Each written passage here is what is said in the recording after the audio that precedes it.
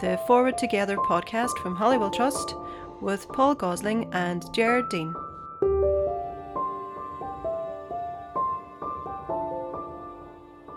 Welcome to episode 8 of the Forward Together podcast. My name is Gerard Dean, joined as always by Paul Gosling. Hi, Gerard.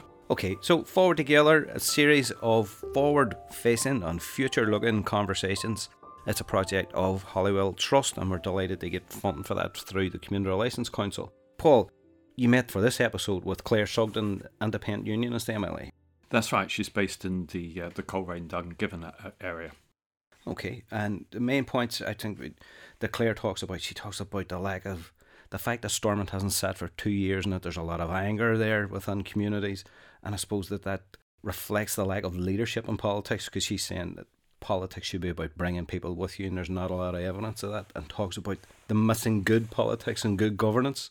That's right, and of course Claire has a very interesting perspective. Firstly, she is an independent unionist, and secondly, she was recognised by the different parties as being, the best person available with an independent mindset to be Minister of Justice for Northern Ireland. Yeah. So she comes at it from very strong views in terms of how we heal our society and what that means in terms of the criminal justice system.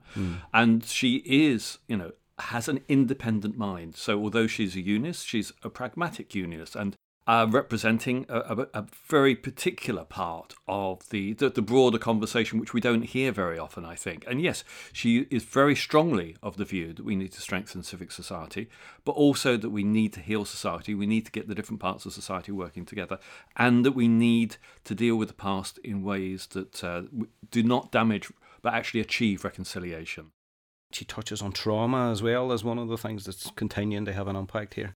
That's right, and in a sense, that's not surprising from her background that she does say that, because, she has recognised as Minister of Justice that you have to deal with the ongoing trauma. And that's something we heard also from Mike Nesbitt, of course, who was a Victims Commissioner, right, that actually, that we need to invest more in counselling services, therapy services, to enable people to heal. So we need to heal society and we need to heal individuals. But Claire provides a really interesting insight into her experience as Justice Minister, as well as being an MLA. Okay, well, let's hear that interview now.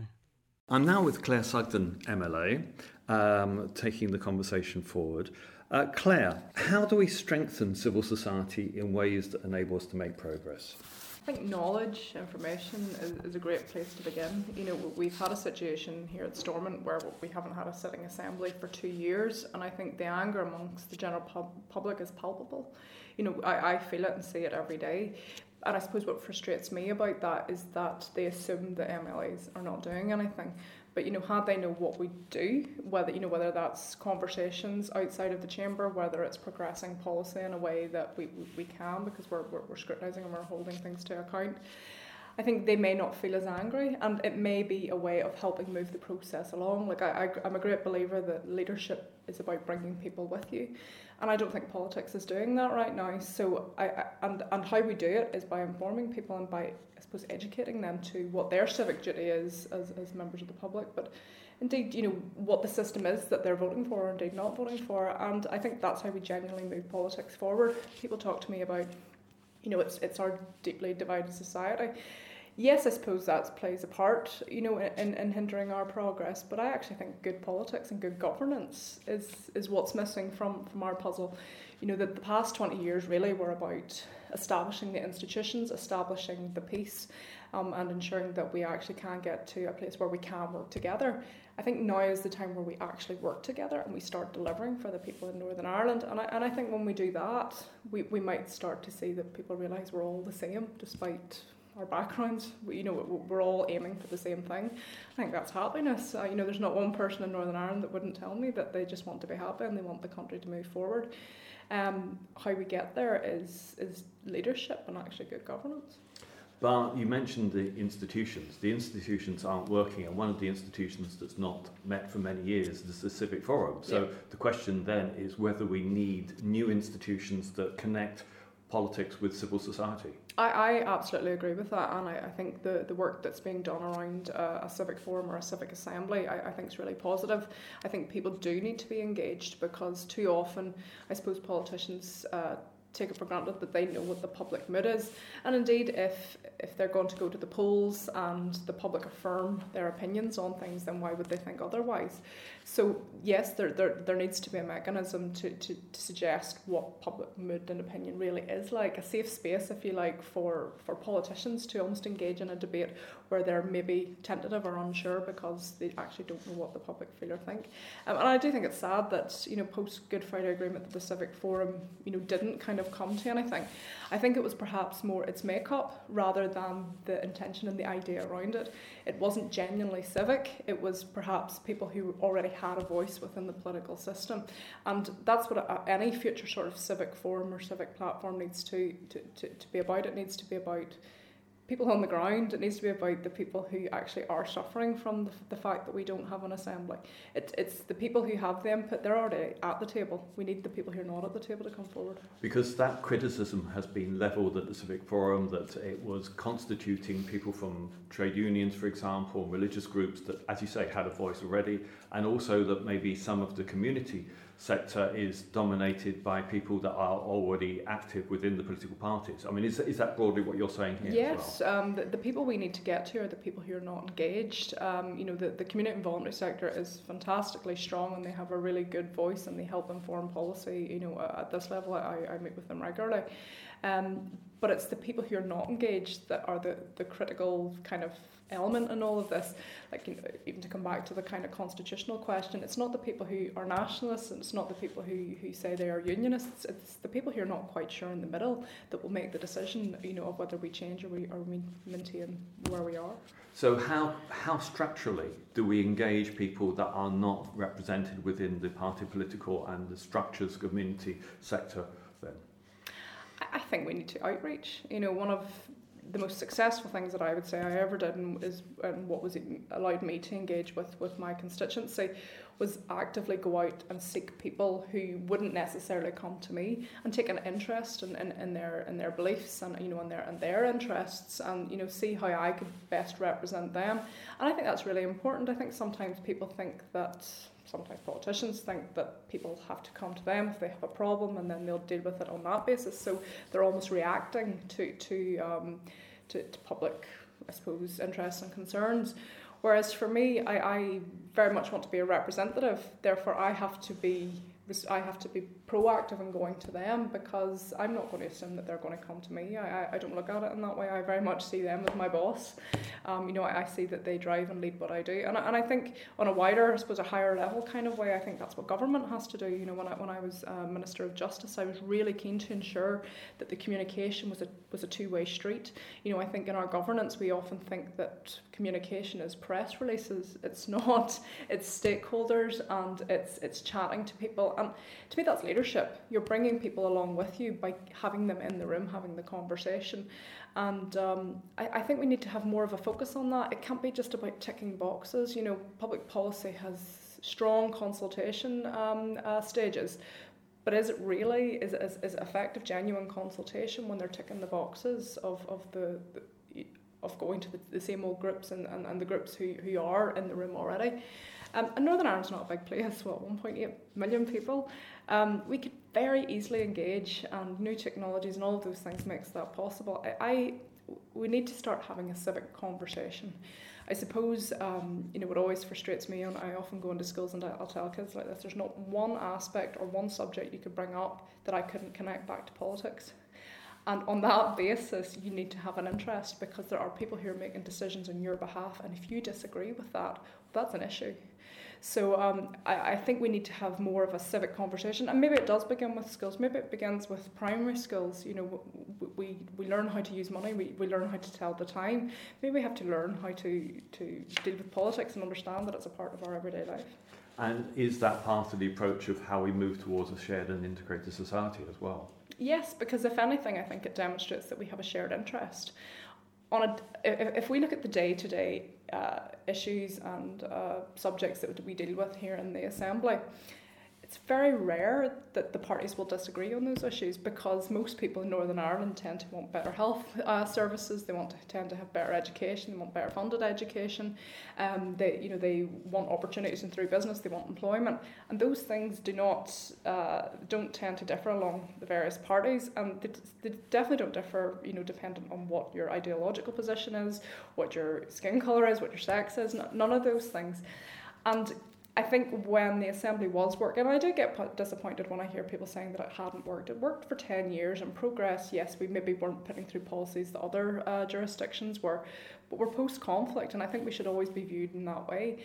I think beyond the 20 years, if we were still moving forward in a limited way, then yes, we would have to look at it, because it wasn't working. But I think it's unfair to say that Northern Ireland Assembly wasn't working, because we're still very unique, and it's still a very fractured society, and I don't think we ever did properly reconcile in the way that we should. I think what often happens with peace processes is we get the peace, and then they think that's it, we're fixed, and then they move on to the next conflict area, when really the most critical part is the post-conflict era, because that's ensuring that we actually don't go back to where we were, and that's the hard part. That's the.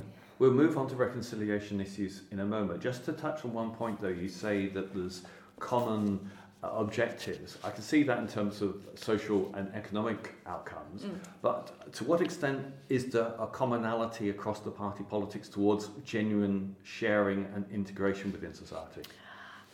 I think there is. My experience with the political parties, and I certainly don't speak for any of them, is that they do want to represent the best interests of all the people of Northern Ireland. Like, every MLA will tell you that it's not just unionists who come into their office, or nationalists, or neither, but it's people from all backgrounds, because on a day-to-day, it's actually our job to represent and advocate on their best interests and behalf. And I suppose where we seem to get stuck is on party policy. You can go into any political party, and I would expect they wouldn't tell you, being recorded, that their beliefs differ from their party line, but they do. And I think it's politics. I do think our difficulty is party politics, and sometimes politicians in Northern Ireland put themselves on various hooks, and it's difficult to come back from that. Maybe if politicians learn to say, I made a mistake, put their hands up, said they're sorry, maybe we wouldn't find ourselves in the situation we're in. Any rational person could see that the past 2 years has been unnecessary. I think it is damaging to everybody, whether it's individual MLAs or indeed the parties. Whether that will make any difference moving forward, I'm not sure, but I think sometimes we just need to get back to reality and realising that actually the job here is to represent the people of Northern Ireland and try and fight for their best interests. And yes, we all have our own ideological beliefs, and we all have a way that we would hope to do something. We all have our own utopias, but is that really what's right? Is that really what our job is? I would like to think I'm a very realistic and practical politician, and I very much see my job is about improving public services for the people of Northern Ireland. And I think sometimes the higher level stuff gets in the way when really it doesn't affect people on a day-to-day. Now, I interrupted you talking about reconciliation because actually the past is one of the things that's getting in the way of us dealing with the present and the future. You're saying that reconciliation should be a central part of that, perhaps? Absolutely. How can we even have a conversation towards uniting an island when we can't unite ourselves within one part of that island? And Ireland's history, whether it's Northern Ireland's history or the island and its relationship with the United Kingdom, is long and it's deep and it comes from so many different elements. And I think what has always been missing in that piece is that history has happened, but then the bit around people and actually looking at their needs hasn't. And I think reconciliation is really key. I really do, and I get disappointed when I hear people, not almost even bypassing that, or maybe just not even considering it, in talking about any new constitutional arrangements, because I think it's really, I think it's irresponsible, because what is an island or a jurisdiction if not for the people? And if we can't unite them, then what's the point of uniting anything? And it saddens me where we could go if we don't actually put people at the heart of this. Politics is about people. Does it not come from the Greek word poly or something meaning many people? And so beyond that, how do we deal with the legacy? I mean, it's more than reconciliation, isn't it? Because people have got unhappiness about what's happened in the past, and simply reconciling different communities won't deal with their unhappiness about past events. Yeah, well, for me, reconciling is about acknowledging people, all sides, all opinions, not necessarily agreeing, because that would make us all very boring if we all agreed. But I think it is about understanding why it is important that we address legacy issues. It's about understanding that actually a mother who lost her son wants to know why, and knows that the government has a responsibility in some way giving her that answer. They may not be able to give her that answer, but even trying, I think, is really key and important to all of this. I suppose one thing that really struck me in my work as Minister of Justice when I was meeting a lot of victims and their families was that the trauma from what had happened, and trauma is such a big part of conflict, and I think it's appalling that as a post-conflict society we have never even considered how we deal with our trauma, and still aren't 20 years later. But that trauma seems to get passed from generation to generation. And if we're genuinely going to reconcile, we have to kind of break that trauma at some point. And, I met grandmothers, sadly, who then have passed away, but it's their grandson who's sitting in the room talking to me about the injustices of their relative being taken during the Troubles, and the fact that they haven't got answers, and that the government hasn't upheld their responsibility around that. So I don't think it's enough to say, well, time will be a healer here, because I think trauma, particularly in a post-conflict situation, is going to get passed from generation to generation to generation, and if we don't address it, then we will be still facing the same issues in 50 years' time, let alone 20 years post-Good Friday Agreement. And of course, one of the things is that the current generation of politicians themselves are feeling the trauma of past events, and I wonder if that has been fully recognised. Perhaps it hasn't been fully recognised, but I do take that point. I think there are current politicians who are suffering from their own traumas of the past. I think trauma is an inevitable part of life, whether it's in Northern Ireland because of post-conflict or whether it's because someone close to you passed away when you were 16. But it's how we deal with that, and it's how we move forward. And I don't think we've ever been given the tools or even the knowledge or the sense to be able to do that. And sometimes I wonder, is it because Northern Ireland was conflict within a Western democracy, and it's almost assumed that we know how, because we're on the periphery of one of the biggest economies in the world, and we should be able to deal with these things. But I really feel that if we could deal with our trauma in Northern Ireland, it might help people heal and move on. And if anything, there's a shared kind of emotion there that would unite us more than raising a border would. And you said to me in past interviews that, as I understand it correctly, that there's a need to recognise that people from different communities, different backgrounds, each have their own story, and it's a matter of understanding where they've come from rather than making judgments necessarily on where they've come from. Absolutely. I think the greatest skill that any politician can have is empathy. You don't have to agree, and I think sometimes we misunderstand empathy with agreement, if you like. But I think it is important to know where people come from. I think, sociologically, we are all products of our environments and our upbringings. I don't think anyone is born bad. I think it's the journey and the path that they have been, that they have gone through their lives. And I think it is really important that we do look back. Again, it's not even with the purpose of justifying maybe some of the actions or some of the things that happened in Northern Ireland, but I think it does get us to a place where we're desensitising our past a little bit, and I think to move forward that is key, because this past 2 years has just inflamed an anger, and the people who perhaps have every right to be angry because of what happened to them or their families during our conflict, were beginning to move forward because they didn't want their future generations and their children, their grandchildren, to feel the same way as they do. But it almost feels like we're taking the peace process in vain because we haven't had an executive for 2 years, we haven't had an assembly for 2 years. So the hard-fought peace and the pain and the hurt, and it endures in many, has almost been brought to the surface again because, what was it all for? What was the Good Friday Agreement for? What was the hard decisions that were taken at that time for? And many people, I suppose even from my own perspective, and I wasn't the age to be able to agree to it, but my parents did. There was things that within the Good Friday Agreement that I wouldn't have been comfortable with, but it was almost what we had to do to secure peace and to secure governance and secure a future for Northern Ireland. And this past 2 years, if anything, has said, well, what was it all for? I suppose we made sacrifices whenever we signed the Good Friday Agreement with the hope that it would bring prosperity and peace, and now 20 years later it hasn't. Oh well, it's at least brought peace, but we could go back. It's brought the absence of war without the benefits. Absolutely, yeah, yes. I would agree with that, yeah. And so what does that mean in terms of where we go to from here, achieving an ongoing settlement, the constitutional question? I like to think of myself as an honest person, and I think that's what we need to be. We need to be honest with ourselves. We need to be honest with each other. We need to respect one another. Again, I think it's really difficult that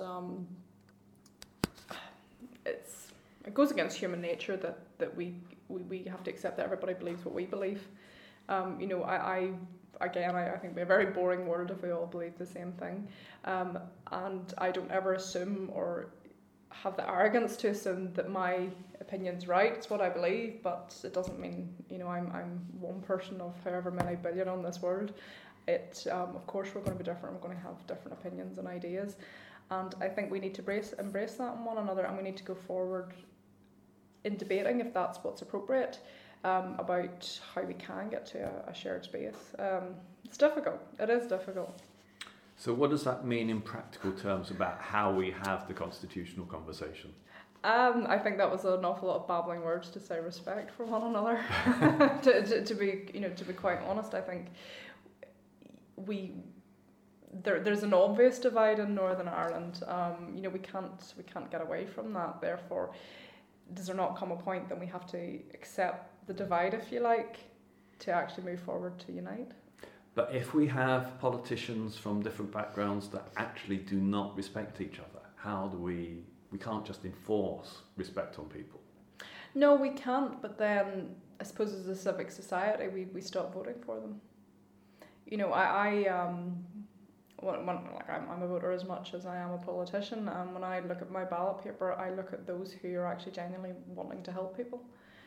And does it mean that perhaps because of what appears to be sometimes a lack of mutual respect at senior levels within party politics, that actually much of that debate needs to be led by civic society? It does, but then I think there needs to be a drive from the higher level politicians that it's not about them. It's not about their individual personalities. The most important descriptor of myself as a politician is representative. And I think sometimes we have to take our own prejudices, outside of what this role is, and we have to be leaders, and we have to bring people along with us. And I have so many respectful conversations with people who disagree with me all the time.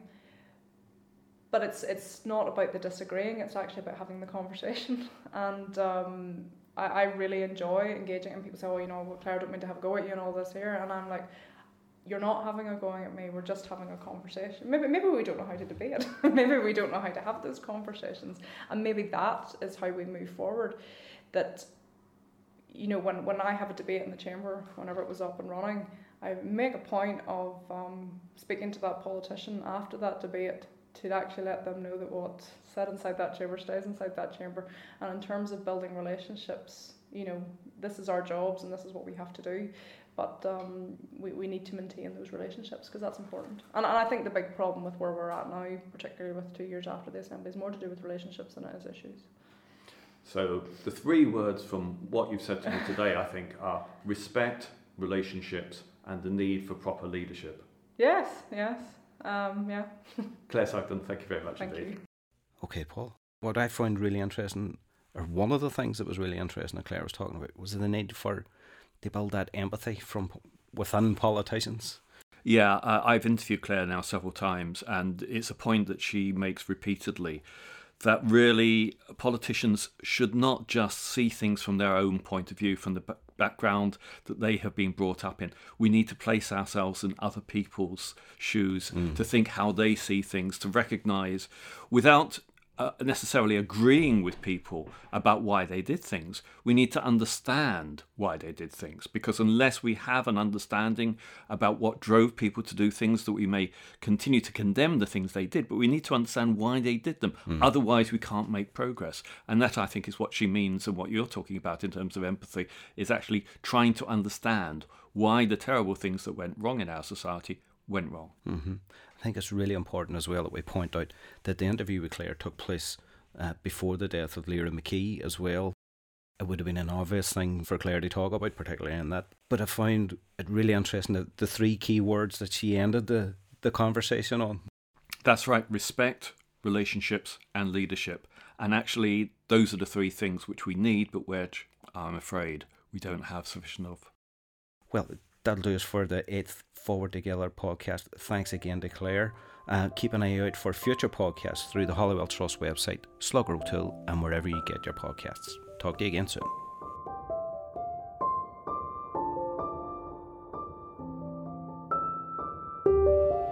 The Community Relations Council for Northern Ireland supports this podcast through its Media Grant Scheme and Core Funding Programme.